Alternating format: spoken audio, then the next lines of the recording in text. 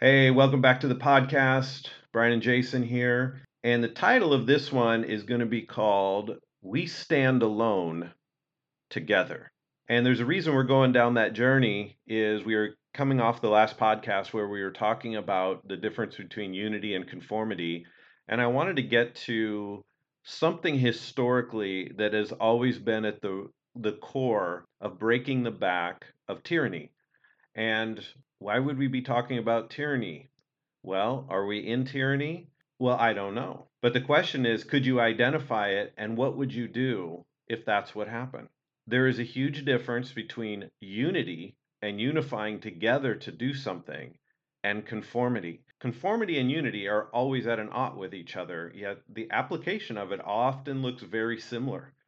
And so I really want to kind of break that down and look at what is the core of that, because if we could understand the core, we could understand what freedom really looks like and how do we utilize that for the benefit of others. So in the show Band of Brothers, which is a story of the 2nd Battalion in the 506th Parachute Infantry Regiment, the main highlight of that series was Easy Company. This is a documented story, and when you go and read the interviews and listen to the interviews of those that were a participant of this, it really is an amazing picture of what unity can do to break tyranny. They had a mountain in their training facility, and it was called Currahee, and it was an Indian Cherokee name that meant we stand alone together. And it's really a powerful statement because it brought to light the very power force of the individual who chooses to unite together and do something in a sense of unity, but it does not lose the heartbeat of the individual. It actually is the fuel to help other individuals so they're not stuck in a place of conformity. In other words, you owned your actions as an individual, even though you're offering it to the sense of a big group. You see this in pretty much any action movie these days too. I mean, my wife and I have been taking a little bit of time the last few months to go through some of our favorite superhero movies, and you see this constant theme of an individual rising up, but many times it's multiple individuals rising up to form a team and to do something. But if one of the individuals were to say, okay, I'm just going to, shut up and try to be like this person and emulate what they do and their skills and their abilities, you don't have a team and it crumbles. And so we see this theme so often portrayed in our stories, in our movies, in our culture, and things that we aspire to. And yet it's really weird that practically, I don't think we see this play out. I think people at large are looking to conform and what to conform to. And it's kind of been this weird contrast in my mind. Why do we see this ideal portrayed that you as an individual need to rise up against all odds, go against the grain if you need to, be who you are? And that's another thing that's really put out in our culture is be who you are, especially if it goes against the grain at times. And yet practically people are told to fall in line and conform, because when someone does start to step out in something that is outside the norm, outside of the the traditional ideas of what our society says they should be doing, they're immediately cast out and chastised and told to fall back in line. And I honestly don't really know why that's such a contradiction. When it brings you back to this question, which did God use, conformity or the individual? Was Christianity a conforming belief, or was the power of it in an individual belief? And it becomes a wrestle. And we were talking a little bit earlier. You could go back and forth, and you can almost see, well, that did have a benefit if we got everybody to conform this way. And there's a real danger if you let the individual have a choice. If you let the individual just have their own decision making capabilities, isn't that kind of dangerous? So even if you use this example of Easy Company, so it was Dick Winters who ended up being the commander and led this unit, but started out as a lieutenant. And he was talking about, and many of the other members of Easy Company in the interviews said a very similar thing. They said, nobody forced you to do this. You volunteered. And it was the notion that you wanted to do something and you wanted to be with the best. And I thought this was very interesting that there was a conscription, a draft for World War II. But at the heart of most people, if you went into the small communities, The moment Pearl Harbor event happened and Japanese attacked America, the American people rose up saying, we have to do something. You have all these different beliefs, backgrounds, economic situations, all these different individuals that had a different independent life were now coming together for something bigger. And they said something interesting in one of the interviews that we volunteered to go into a special forces unit because we didn't want to be stuck with the people that had to be there. They were afraid of their life if they had to be with someone who had to be there. They wanted to be with people that chose to be there, those whose heart was totally for this cause. And they went side by side with each other. You had different, some were Christian, some were Catholic, some were not. You had all these different belief systems, you had all these different thoughts, but they were unified around one idea. This is their free nation. And it was even Yamamoto, the famous Japanese admiral, that when they attacked Pearl Harbor, actually did not want to do this. And when the attack happened, it actually grieved him that Japan attacked Pearl Harbor because he says, we've awakened a sleeping giant. We've awakened something that we had no idea. And when you affect a free people in a profound way, and you affect their life of what establishes them, it causes a unity to rise. And one more example of during the time of these interviews of these soldiers from Easy Company, he said the boys would line up to join. They would try to get their mom to sign them on when they were 17. They wanted to go fight for the freedom of this nation. But I want you to catch how powerful it was that people wanted to give their lives towards something, not because they had to, not because they were forced to, not because if they didn't, they would be shamed. But in the very beginning, they wanted to because they wanted to keep their people free out of love for their nation. And I thought it was just a very interesting way how unity can bring in all of this. Now, once they were in the army, once they joined that forces, it was hard. They had to cut their hair the same way. It almost looked like they were having to conform, but they were being unified by choice. And it wasn't easy. They didn't always like the lieutenant's decisions. They didn't always like the commander's decisions. But the army was training them, if you're going to volunteer and be a part of this, you also have to work together so we can be one unit coming together. So it's this weird paradigm that at one point you're being put in, but then you're being conformed into a way of thinking. But what we don't realize is if you were a Russian soldier at the time of World War II, you were just told you're going in. And you can move ranks, you can do different things. But the officers stood at the back of the line, often with rifles, to shoot those that would not go to battle. So it was almost a forced paradigm. If they told you to march north and there was a marsh in front of you, you didn't think for yourself and march around the marsh. You went through the marsh, even if it killed you, because if you didn't, you would be killed for not moving forward. That's conformity at its heartbeat, where every commander, every sergeant within their frame could make adjustments and tactics within the general scope of what they were doing. If they were to take a town and they have a different strategy, they could radio up, hey, we can go around. Or they would come up with new ideas, and there was so much ingenuity that came from the privates and the sergeants on the battlefield that shaped a lot of the victories in battle. Now, I'm not saying every commander operated from a spirit of unity. A lot of times that conformity would come back in, and you're just going to do it because I said to do it, and my pride was greater than that. But I want you to catch, we're still dealing with people. But the thing that the Russians and the Germans feared the most was the independence of the soldier.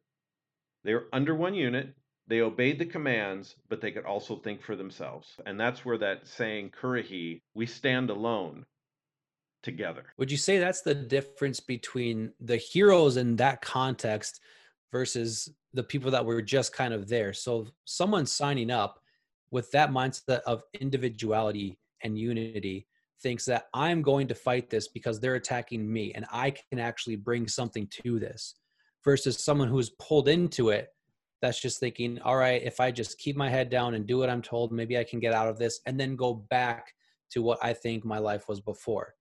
versus someone rising up and saying, there's a problem out here, and I can actually take a part of responsibility in fixing it. But like you were saying, there were certain things they did have to conform to in a sense. They had to cut their hair a certain way, wear the certain uniform. They couldn't pick out a different shade of green on their uniform because they were expressing their individuality, but they were okay because they were unified versus people that were pulled into it. And that's a great example contrasting with the Russian army, where it's fear-based.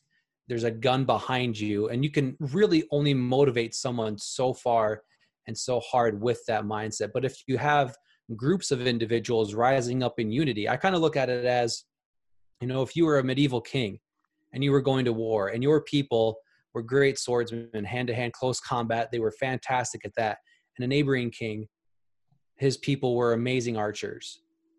It would be foolish of you to not want to come into a unified alliance with that king to go to war, because what you can bring to the table and what his people can bring to the table will complement each other. But if you just try to raise up, 1,000 more of your people, you're only going to go so far. You can try to get his people to conform to your way of fighting, and you'll probably fail. Say, just give me your people, I'll put a sword in their hand. No, they're meant to be archers. You need to put them in their proper place. And when they are united together and rising up, then you'll win the war. Yeah, and you tapped into something. The motivating factor behind the Russian soldier was fear.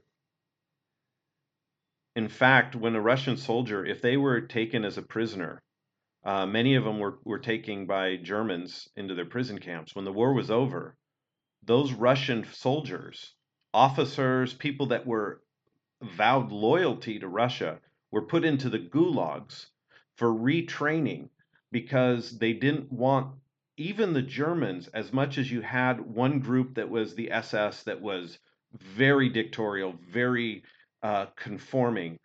A lot of the general Germans, soldiers and officers, were just fighting for their homeland and were fighting for their families and were fighting for these things. And even the American soldiers, when they got back, they said, "Who knows? We might have been friends."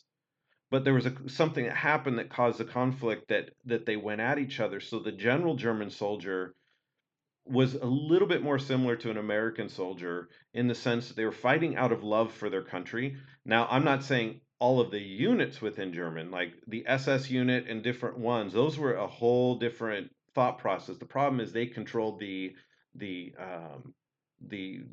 dynamics of that. And so, but what we're trying to see here is the difference between conformity and unity and the power of the individual. And so one of the dynamics that we can see that becomes really important is, when does being unified cost and becomes conformity? When does that take place? And remember, there's two motives. So we talked about, again, you brought up the Russian being fearful. The American soldier was motivated by love for his family, for his brother, for his country, for freedom. There was a love there. He got to choose to do this. And when there's this choice in it, you may choose to let go of something for the sake of the person next to you, or you may choose to table something for the person next to you. That's motivated by love. That is a powerful force. Versus, if I don't do this, negative ramifications are going to come to me. And I actually use the person next to me for my own benefit, either to avoid punishment or to gain. So they become a tool to my benefit versus you offering. And the moment you lose the opportunity to offer yourself, you've been stripped to conformity.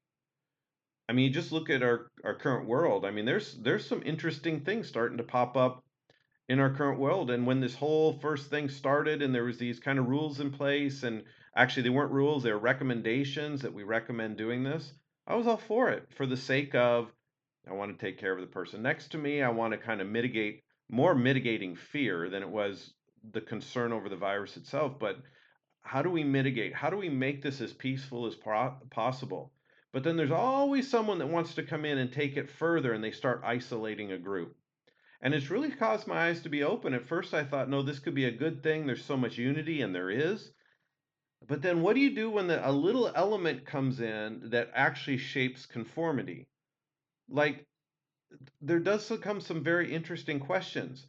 When does it become a problem when a certain group gets alienated and they're outlawed, but another group gets to keep doing it? Like, why can't a church healthily meet together or meet in a parking lot or do group separation if they're abiding by the guidelines that are set for protection, yet the media doesn't get stopped from meeting? The media gets to keep going to press conferences. Their right of the press doesn't get to stop. They're still doing it in a healthy manner. Why does the number one freedom, why is there a push on that but not on everything else? I mean, why can't I walk into Walmart, go buy my goods because those are essential, and be around all these people, but I can't go over here and do this that's actually my essential freedom? It becomes a weird place. And again, I don't want to make this podcast about what you can do, what you can't do. I'm just saying if we get to the core, the moment the individual's ability to choose gets stripped and it becomes oppressive, we're crossing into some dangerous lines. And so how do we start identifying that? How do we get to that place where we can identify it and know when to act and when not to act? And I think that's very important. And it's not even just about this case. It's not even just about this pandemic. It's about this hidden war of conformity, of shaming someone, oppressing someone into an ideology versus out of love lifting a person as an individual to make a choice and then they get to choose to unite. Man, that is a powerful force. We both need each other, but those two motives, one is diabolical and one is absolutely liberating, even though they may do a similar action. It's a really tricky thing to navigate, and that's why every situation is so nuanced and there's a lot of factors, but the principle underlining it can remain the same. So if you're faced with this choice and there's a pull between conformity and unity as an individual, one question to ask is, if I make this decision, how do I feel about it? Do I feel like I'm being pushed into conformity, or do I feel confident that I'm the one making this decision? And then on the flip side of that, if you want to know if the people, the society, the system around you is trying to get you to conform or be unified, how do they react if you make a decision that goes against what they think you should do? And again, not trying to say you should test the waters and do things intentionally that are against recommendations to see how people react. That's pretty immature, but it is telling on how those around you react. Do they understand and support? Even if they don't understand, do they support? If not, then maybe they're looking for more conformity than individual unity. Because if I can't be confident in who I am by letting you choose what you want to do with your individuality, your freedom, thinking that you are acting in what you believe to be right, if I can't trust that, then I don't see you as an individual. I see you as a member of something that I need to kind of mold and maybe correct and move here and move there, because I don't trust your ability to make a decision. I don't trust that you can actually make a beneficial decision for you or the people around you. And that's a really slippery slope to start on.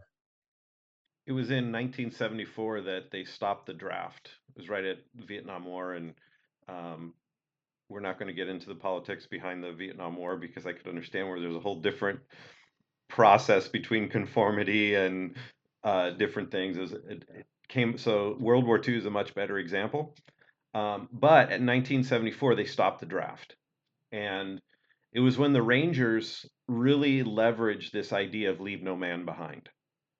And it didn't just start there. I mean, it's been throughout all the military customs all the way back to pre-Revolutionary War. But it came to this. This was a little clip from an article. When you have a conscript army and you can always replenish it by just adding more people, you really don't have to care about whether they're happy with what you're doing, with what they're doing.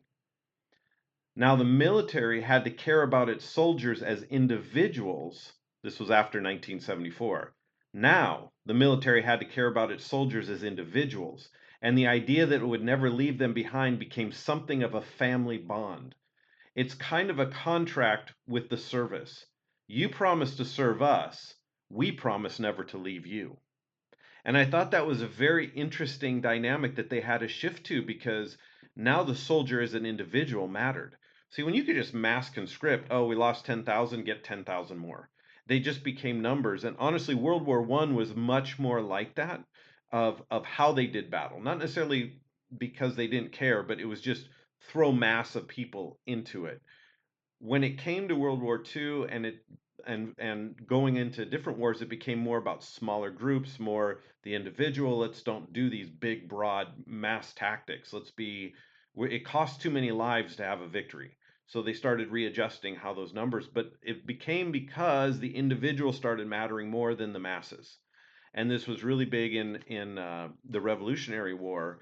Is they began doing more guerrilla warfare versus full frontal warfare, because the British, that's how they did their warfare. But I only needed a few people to do guerrilla tactics and I can wipe out an army. But they determined that wasn't an honorable way to fight. Well, that is even within the battle tactics was conforming. In order to be honorable, this is the tactic that you needed to use. And so those type of rules were there, but they were like, hey, we only got 50 guys, you got 500, but if we hid in the woods and sniped at you from the woods, we can completely decimate your whole morale of the army and you would leave. So these kind of the individual, because they didn't have the masses to throw at it, they only had individuals. So it's very interesting that even during World War II and even Vietnam and some of these other ones, if someone went down, your unit would spend as much time risking lives to get the body out because it did something for the morale. We don't leave people behind. You may not come back alive, but you're not getting left for the enemy. And I think this became very important to that whole process. So moving away from military, because I know some of you kind of go, okay, but we're not in a military thing. No, but you have to understand the thinking, because it was Paul that told Timothy, understand the soldier. And it was very critical to Timothy operating, because we need to understand the thinking and the blending of conformity to unity to the individual and how all those pieces play together. But it is the heartbeat of a victory. So to shift gears, but keeping the same mindset, the same principle, are there things in church history, Christian history, where we've seen a shift from an individual based, unity based perspective into a conformity? And I think if you take an honest look at a lot of things, now, I mean, to be fair, I've seen great examples on both sides of this. So this is not to come against the church at large, even though I know that's trendy to do at times. And it's not to say there's no flaws in the church, because that's also trendy to do at times, depending on who you're talking to. But take an honest look at how we perceive people in Christianity. Do we encourage individuality, or do we expect conformity? I sat down for dinner with my family yesterday, and it was interesting. I wanted to pose a question to them, but I didn't really have an answer to it. I truly wanted to hear what did they think about it. So I asked them, what does Esther, David, Mordecai, Gideon, Caleb, Joshua, Moses, Ruth, Rahab the harlot, Abraham, Joseph, Daniel, Saul, Peter, John, Stephen, Jesus, what did they all have in common? What was the similarity between all of them? All completely different environments, completely different scenarios. Some were in a kingdom, some were outside of a kingdom, some were enslaved to a kingdom, some were in a lower class of life, some were in an upper class of life. What did they all have in common? They brought up, well, they believed in God. This was true. So that would be the core belief, the core the creator was their source. So that was true. But what are some of the commonalities beyond the basic theological things that we would say about them? I'm kind of summarizing what they came up with. They all started in one role and were transformed into another role. They all made individual choices that went against the grain of the environmental customs. They all delivered or established a new way within their environment. And they were all transformed by a new thought that came from the creator, not the creation. And I thought that all of that was really good. Like there's something very similar. And so it's interesting throughout the Bible, it never talks about moving a mass. And whenever a mass or a general group of people needed to be delivered, God always found an individual. He always found an individual. And you could even see this. The great one is even when God says we're going to wipe out all of Jericho, the whole city's going down, no one's surviving, nothing's coming out of it. And we'll do a podcast one day to kind of maybe bring some understanding why that took place. But God wasn't just random and vileless and a mass murderer or nothing like that. But there's a reason behind it. But anyway, so they're going to wipe it out. So the spies go in, but there's this one woman who's a prostitute. Now, I don't know how we classify in our society what that person is, but it probably wouldn't be on the upper echelons of society. But she embraced the two spies because she believed in the God that they worshiped. And so she got favor. And so even though it says all the walls fell down when they marched, actually in Hebrews, it says her house that was on the wall was spared. So there was actually one wall that did not fall down in Jericho, and it was hers. And her belief stopped a greater thing. And it's interesting, she is the I don't know if three greats or two greats, grandmother of David, who was Jesus was the descendant from him. So Rahab the harlot not only spared her family, but she became one of the grandmothers of the lineage of Jesus and of King David. I think that's a powerful statement. She altered history. And the whole fact that she started out as a prostitute and someone chose her into a different role. She became a mom. She became a wife. She became part of a royal lineage that would bring forth kings. Man, that's a transition point, right? An individual altered this. And I think it's amazing that the Bible goes through individuals who believed, took a change of thought, and acted. And it cost her her normal life for a different life. And it really is the picture of transformation.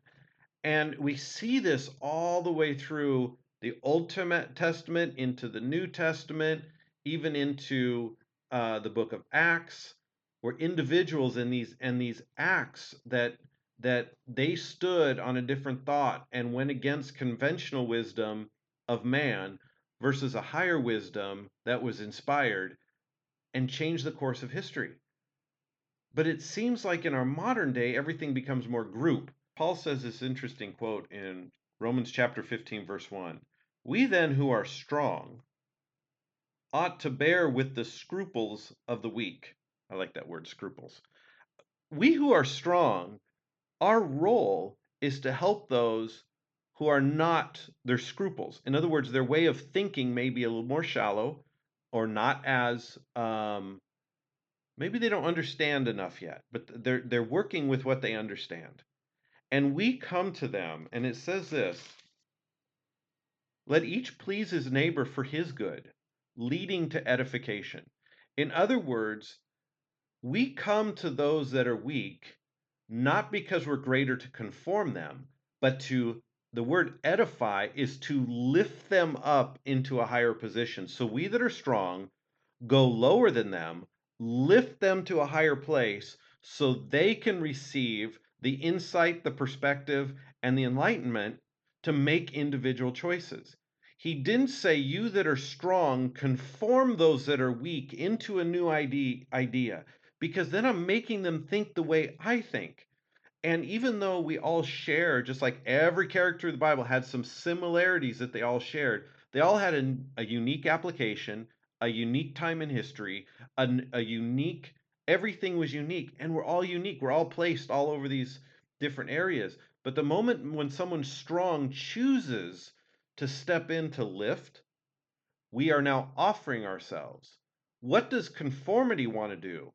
They see anyone that they perceive or deem as strong, and we will take it from them and now we will be the givers of it. But they're not giving of themselves, they're giving what they've robbed.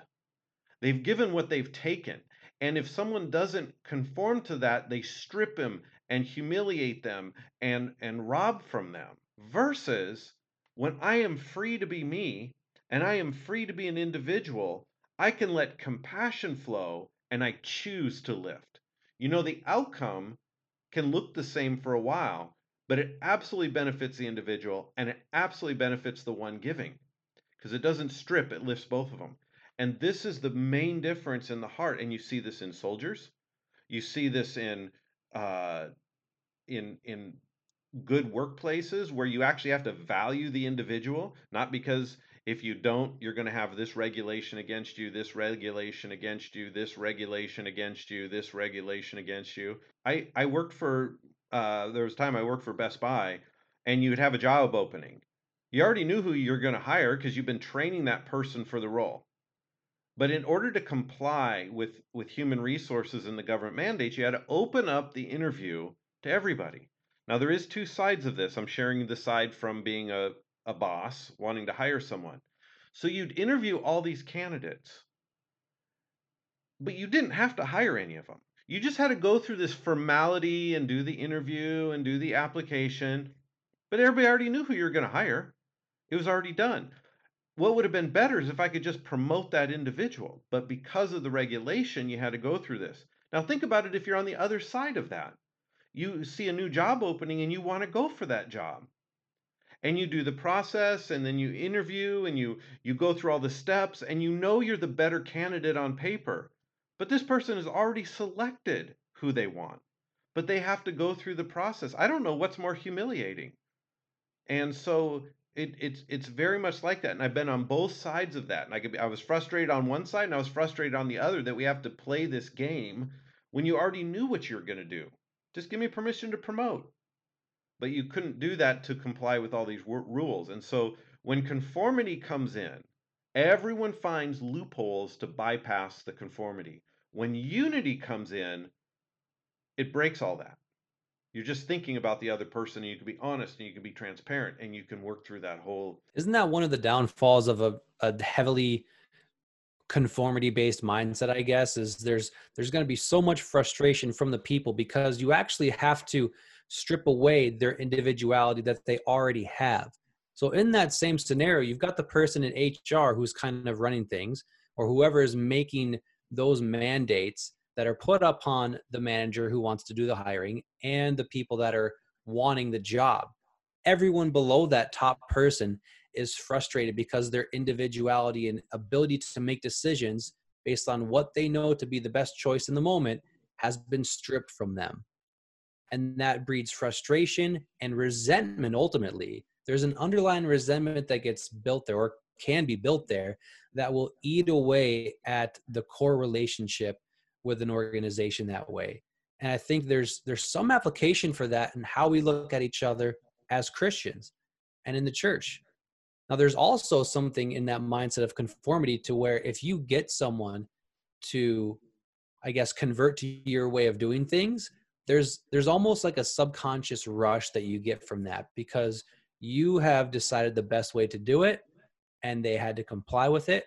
And so now you've got someone underneath you. You've got someone in your group now because you brought them in and they saw the folly of their ways and they've accepted your way. And ultimately, even if your way was better, you're kind of handcuffing yourself and them because you didn't elevate them into that. You drug them into it. And so now you've got someone who's going to be more compliant. But ask any entrepreneur or any CEO, do they want a bunch of yes men around them? No. You don't want people that are just conforming to you. You don't want someone in your executive team that's going to say, oh, yeah, whatever you say, I'm conforming to you. You need someone that's an individual because they bring something unique and special to every situation that maybe you can't see. And that's one of the difficulties with kind of mass producing things, I think. I mean, you look at society in general, even just take churches. When we try to mass produce churches, and I guess disclaimer, there's nothing wrong with large numbers, with growth, with people coming in and being part of a congregation or a denomination or a church. There's nothing wrong with that. But I think we have to ask ourselves the question, are we setting those things up? And this would vary individually. Are we setting those things up based on an idea and a system of conformity, or as unique individuals coming together in unity? How do you judge that? How do you determine, well, this is conformity, I'm not going to do it. This is unity, so I am going to do it. I think we've missed the point if we're doing that. Like if one group starts growing because it's connecting with people, I think it could be envy and strife on our side to want to tear that down. So that there's that side of it. Then there's the one that doesn't feel like are comfortable being smaller or they're more unique or they're hitting a very specific range and they're being criticized that they're not growing fast enough, so they're not good enough. I think we have to, in order for unity to truly come in, we have to remove all of these measurements, not just in church world, but in people's lives and people's functionality and people's goals and people's all of this stuff because there's personalities and there's so many different reasons why that happens. I think when we prop up, wow, this is successful because X, Y, and Z. So therefore, everyone tries to do X, Y, and Z in order to be that great thing. That's conformity. If, wow, they're more humble, they're more pure. See, they're just like this. They're just this, whatever that measurement is. And it looks different. See, that's true unity. No, you can still be in conformity. And you don't know the motives. I mean, you could have a bunch of people that just can't get along with anybody, so there's only 6 of them that can meet because they found a group that they all just dislike everything together. Well, that's not unity. That's conformity too. You're only wrapping yourselves around people that are sharing your exact thoughts and mind and the power of disagreement. That isn't unity either. True unity comes when the individual is confident in who they are, secure in what they believe, strong in those thoughts, and can offer themselves to others. But those usually try to find ways to do crossover and bring more people into an idea. But there's always a bigger cause. So you look at Mordecai standing the way he did, and he worked at the king's gate. He was some kind of a official higher rank in the community, and there came a crossroad when Haman wanted him to bow to him like a god. And Haman knew this. It was almost like a provoking, and Mordecai absolutely would not do that because I'll have no other gods before me. When his core resonance finally was crossed by someone forcing conformity, I mean, come on, they lived for who knows how many years, like maybe 2 generations. I think it was his grandfather that was taken in as captive. So they lived under Persian rule and they functioned. They were going along, and the thing that was brought to the king of Persia, was that there's a group of people who have a different law than yours, and that's what Haman went after. And so I'm only saying all that because even in trying to measure what group, we can take that in the Christian world. Oh, that's a conforming group. Oh, that's a unifying group. Oh, when are we going to come in one accord? Oh, that group. The divisions start, and it really becomes sad because there's a place I'm probably more comfortable with. There's a group of people I'm more comfortable in that environment, and I always have an opinion. Just like you have an opinion, someone else has an opinion. You just learned either not to say it or you learned when to say it. There's a difference, but we all have these different thoughts. So what can we use as kind of a frame of reference to try to figure some of this out? Because it's really easy on one hand to look at the things that are going on around us, whether it's in the world or how that's impacting churches, and churches are reacting differently, and what's the right way, what's the wrong way. It's really easy to look at that and kind of put a label on someone or some group saying, well, they're just conforming, or well, they're just being rebellious. So what is a good starting point for us to take to where we can internally look ourselves in the mirror and say, all right, am I looking at them and trying to get them to conform to my way of doing things? Or am I letting them express their individuality? They're in a unique situation, a unique circumstance that I may not fully understand, and to be unified with them in it. When you know and have built your life on a conviction as an individual with a relationship with God and your heart is open to truth, that means sometimes you learn something that you're off on, sometimes you learn things you're on. You need other people around to listen to them, and it sharpens you. Iron sharpens iron. You're rubbing against each other. You're kind of sometimes you grind on each other, but there's this sense of love. There's this sense of I still love you. I may not always think the way you think, but I love you. And when that happens, you're willing to do things differently. Like think about kids.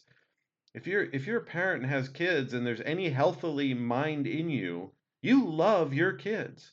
Sometimes we're learning how to best train them because our kids are just as unique. One doesn't look and act the way the other one looks and act. One kid, you might need to be a little bit more firm in an area. Another one you could just look at wrong and it's like it breaks them. And you have these different dynamics. And so, but because I love my kids, I have to be willing to prepare them to be free.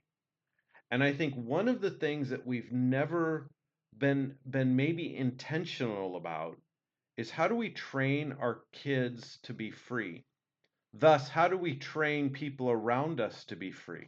Thus, if you're a manager at a job, how do you train your employee to be free? And if you're an officer, how do you train your soldiers to be free within the environments that they're in? How do you train them to be free? How do you train them to be competent and to think and to make decisions and know when to make the decisions and the timings and how to own their decisions? And I think one thing you brought up is we've lived kind of with a victim mentality so long that someone else is going to bail us out or someone else is going to own the responsibility that it's not your fault. We've lived with this lawsuit, legal, lawyerish way of culture that it's not our fault. There's always a way out of it.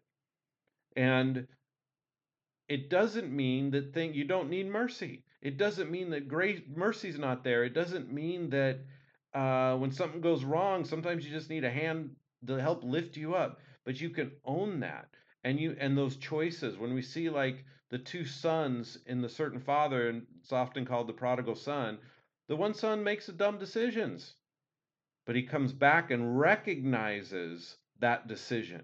The other son never, quote unquote, made a bad decision, but he never knew what freedom was. He didn't even know how to access what had been given to him. He didn't even know how to function, so he blamed and he became envious of the one that knew freedom. This is a powerful truth, but they were both in the same home.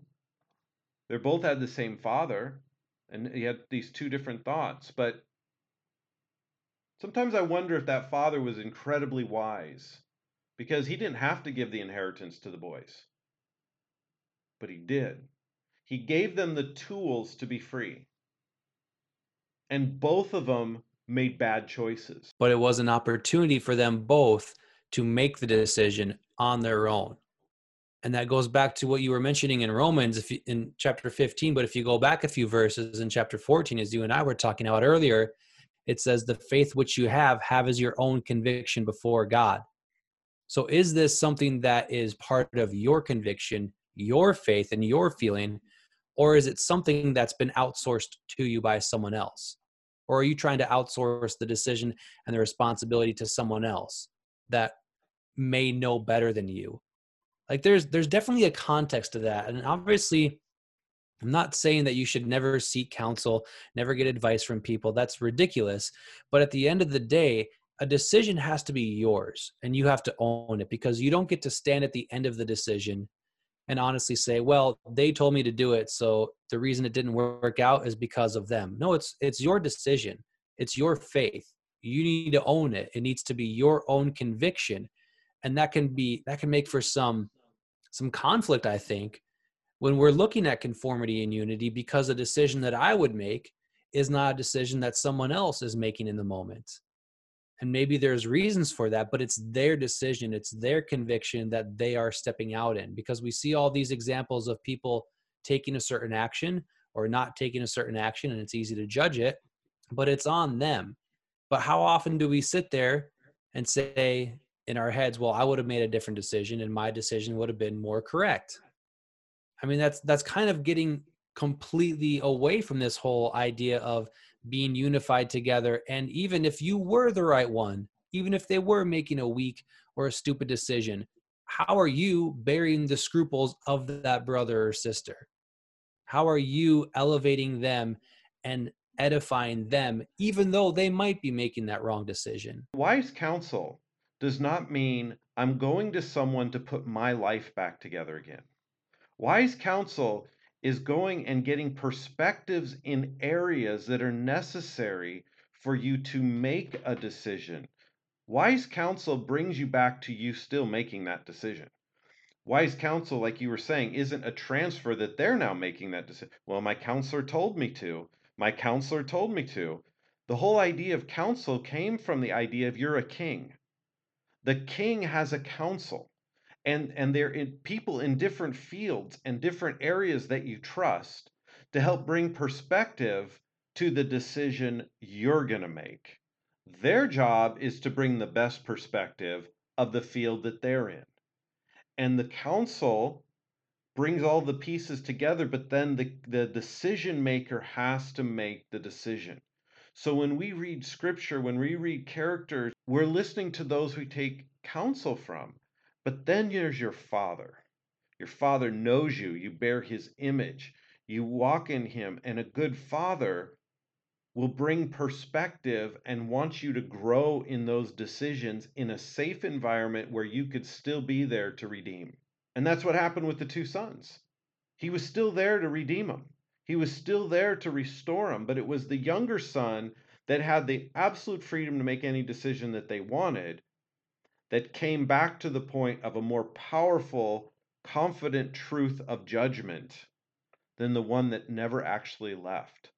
And I think there's so much to that story, but one is the one who decided to conform to an ideal and became angry that the conformity didn't produce decisions that benefited him because he surrendered his decision making process, versus the other that just went nuts and became foolish, but came to the point going, these were dumb decisions. This brought me to this place. Now, I am not recommending coming to that place.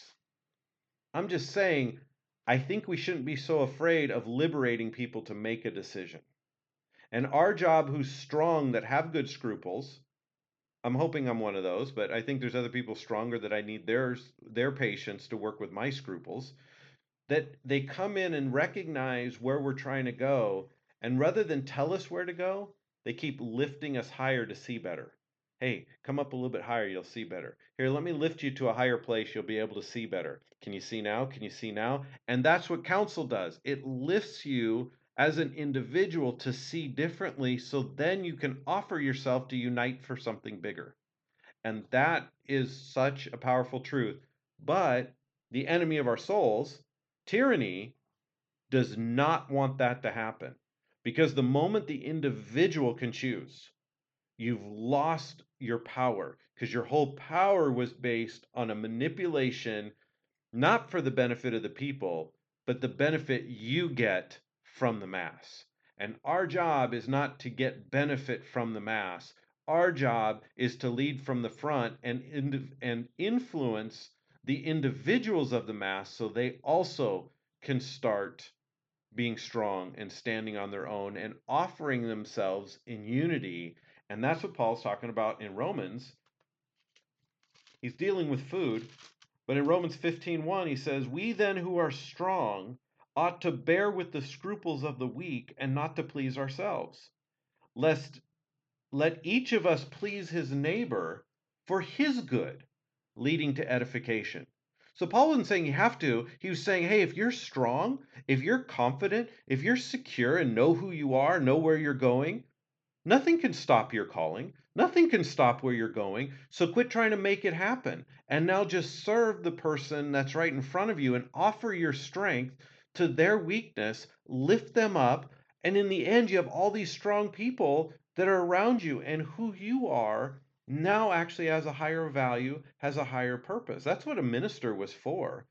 A minister wasn't to be the top dog. The minister was actually to be the one who was strong enough to step down to lift the people so they could do the work of the ministry, so they can be the ones that are lifted, so they could be the ones that are going out, so they could be strong. That was really what the job was. And so it becomes real dangerous when you're like, well, some people's heart, if I follow my heart, I'm going to make dumb decisions. Yes, but if you keep, remember that last quote, the moment someone is free to leave, they become family. So you create ties.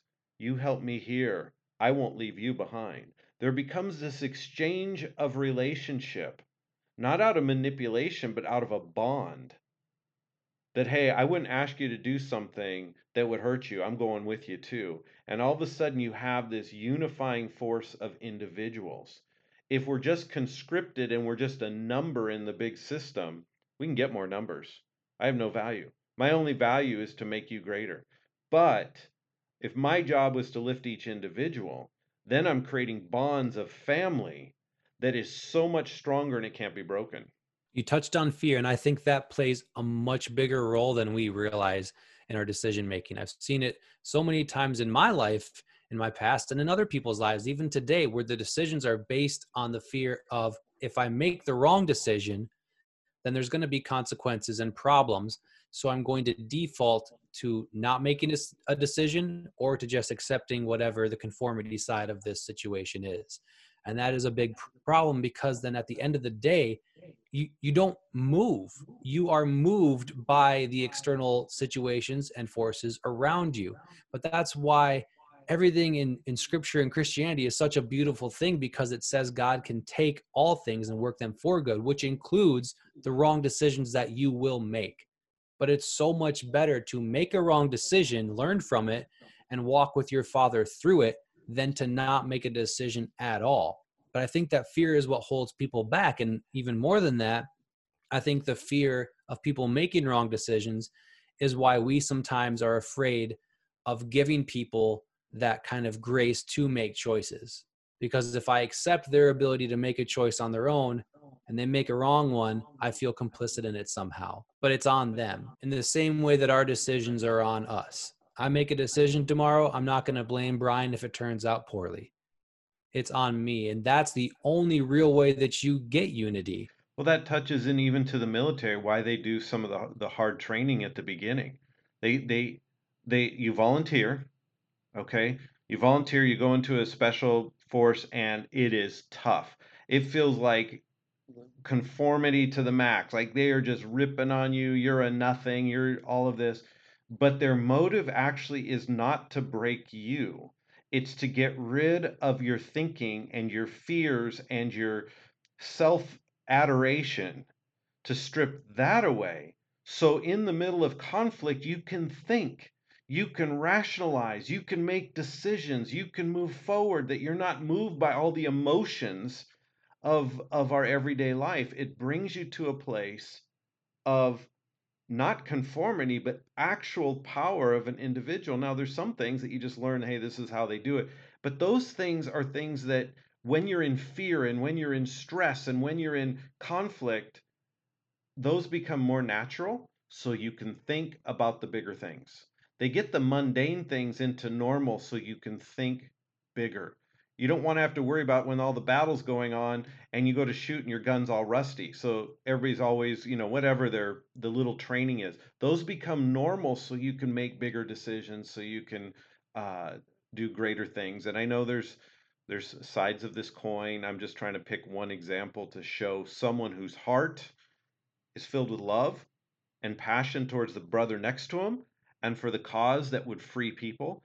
And Paul utilizes this with Timothy. And sometimes he's telling him to do these hard things, and you're like, but I thought we were under grace. Why does he have to do that? Because Paul's not dealing with someone who's a slave. He's dealing with a son. Son, here's how this looks. Here's how this is going to feel. Just endure this for a while and then step over here, and here's what's going to happen, and here's how you lift. And Paul and Timothy walked in fulfillment of who he was. And so all these pieces sometimes play together. But I'm telling you, we're in a day and age where we've been taught so to conform, not to own our decision, so much group thought. In fact, we don't even think most of the time. We're just told what to think. I mean, The news wouldn't be a problem to us if we just had some rationale to pick through a main point they're trying to get to, and then we start researching it ourselves and we find out the truth. Since when did we ever let them become the truth tellers? And it's become sad that we've surrendered our way of thinking that has created a beast. And in a lot of sense, it goes back to that Gulag Archipelago when Alexander Solzhenitsyn says, I came to the point when all this stuff had happened to me, and all of it was bad, and it was, just evil. He was a victim of it. But when I could find something that I could choose, and I realized it wasn't the evil that took over the people, it was that the people gave it over to evil. And so he took the responsibility back, and it became a big shift. And we have great people that know how to conform to whatever makes them feel good at the time, but to be an individual doesn't have anything to do with your feelings. Being an individual is I just won't violate the core of what I am, and this is where I need to go. And learning how to own that and take that responsibility and do it in a way that lifts others, but could stand in the face of something, and knowing when to and when not to, and begin to see the differences. To have a mindset where you have completely outsourced your responsibility to the world or to the systems that are put in front of you is really an abdication of your identity, because it's not you making the decision, it's not you making a choice, it's you doing what you're told. And obviously there's so much context to that, and we're not going to spend time going down all those, well, what about this and what about that. We're just trying to establish the principle here of you're not meant to conform. You're meant to be an individual that stands united with others. But there are times where you're going to have to stand apart. And that's what you see really throughout all of history, is it takes an individual to make a stand on something that they believe and to be able to hold to it. How did Stalin build a world the way he did? How did Lenin build a world the way he did? How did Chairman Mao build a world the way he did? As he started influencing the thoughts of the mass until they became embittered to something else. How, as believers, or how does a righteous man influence? They stand in their conviction, and sometimes silently, and will not bend to an idea. And it becomes so transparent, it becomes physical. And as they speak, people have seen and acted, and they share the cause because they're not looking at the specific thing you're standing. They see the cause of the thing. They see where they fit into it and how it will affect them if this goes a different direction. And they unite, but the person that's causing the inspiration is not making everybody think the exact same way or to change everything about them to become just like him. They're a cause together that they're moving forward in. And guess what? There's disagreements among them. It doesn't always have to look the same, but there's something bigger. And it's because love is the bond. I love that person enough to fight for him. I love that person enough to fight for him. Doesn't matter what it costs me. I'm willing to fight for them because I love that person. That is something that conformity cannot deal with. It breaks tyranny. The moment love for someone over your own life takes place, it breaks it. That's why Jesus says, greater love has no man than this, and a man lay down his life for a friend. The real core relationship between God and man was a uniting relationship that came through Jesus Christ, where you can know your Father, where you came from, and have his thoughts. That is at the core of this. And when that is a solid piece, there's times where humanity creates laws, creates ideas that contradict what you were designed for. And so there becomes the importance of the individual to stand and to voice and to speak and to make decisions. And we can never look back, just like Paul said in Romans, that Romans 14:12. So then each of us shall give account of himself to God. We can never say this person said this person said this. At some point, you have to give an account to yourself. But when that becomes secure, it's not a place of enmity and anger towards someone else, and we become mad at another group. So we're gonna become mad at those individuals for the way they're thinking. No, we can have a hostility towards the spirit behind the group. We can have a hostility towards the concept behind it. but the individual is still an individual that's lost in that. And so once you become confident and you experience the main thing God wanted to bring us was his love towards us and his passion towards us and his uniting of us with him, we begin looking at everyone that he created with the same passion. And we begin looking at everyone from the light of how he's treated us. So we're no longer looking at how do we win an argument? How do we just stand for injustice when there is a time to stand for it, but we're not doing it out of malice. We're doing it out of a deep love for those being hurt by it and those that are being blinded by it on both sides of that. And so we take the stand and we're willing to take the hits to make a stand to break that cycle. And so when I'm talking about all this, if the love is not the motive of doing it, you're still walking in either a rebellion or a conformity to either way. It's still within that same mindset. But throughout Scripture, God has always looked at the individual. He's always admonished the individual. He's always developed the individual, and he recognizes each person's time and space and what's going on in their environments and who they are to it. And if you grew up in a country that's been under communism, your response is going to be different than you grew up in America, where freedom was our platform. Remember, the kingdom of God is universal. It's not a one dimensional. It's not a one country thinking. Now, some places have adopted more of that philosophy, but within that, you still have fallen people that are always working to manipulate and to trick and to do those kind of things.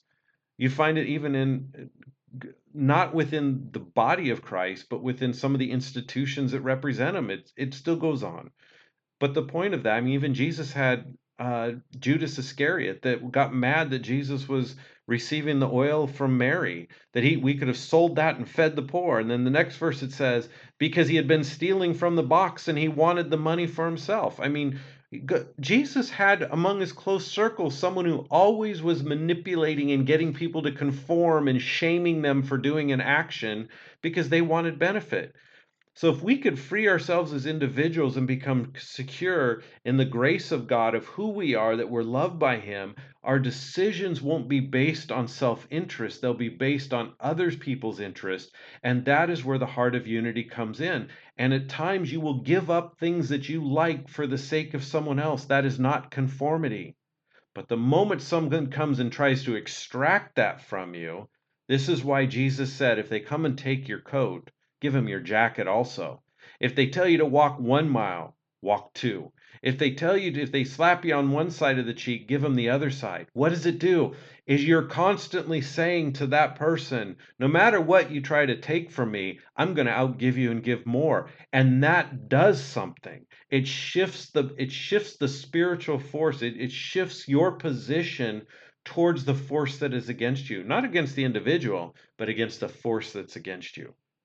And so when we can see all these applications, and then there was times that Jesus, out of independence, goes in and overturns the money changers and faces the Pharisees and the oppression of tyranny and conformity that they were shifting onto the people. And he stood at it face to face and spoke to it and spoke against it and acted in a manner that was contrary to the man-made rules that were created.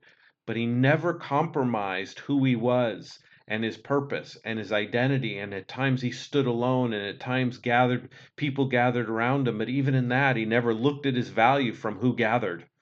He looked at his values, who he was. And once that is the heartbeat of our mindset, you become a powerful force in everything that you're in.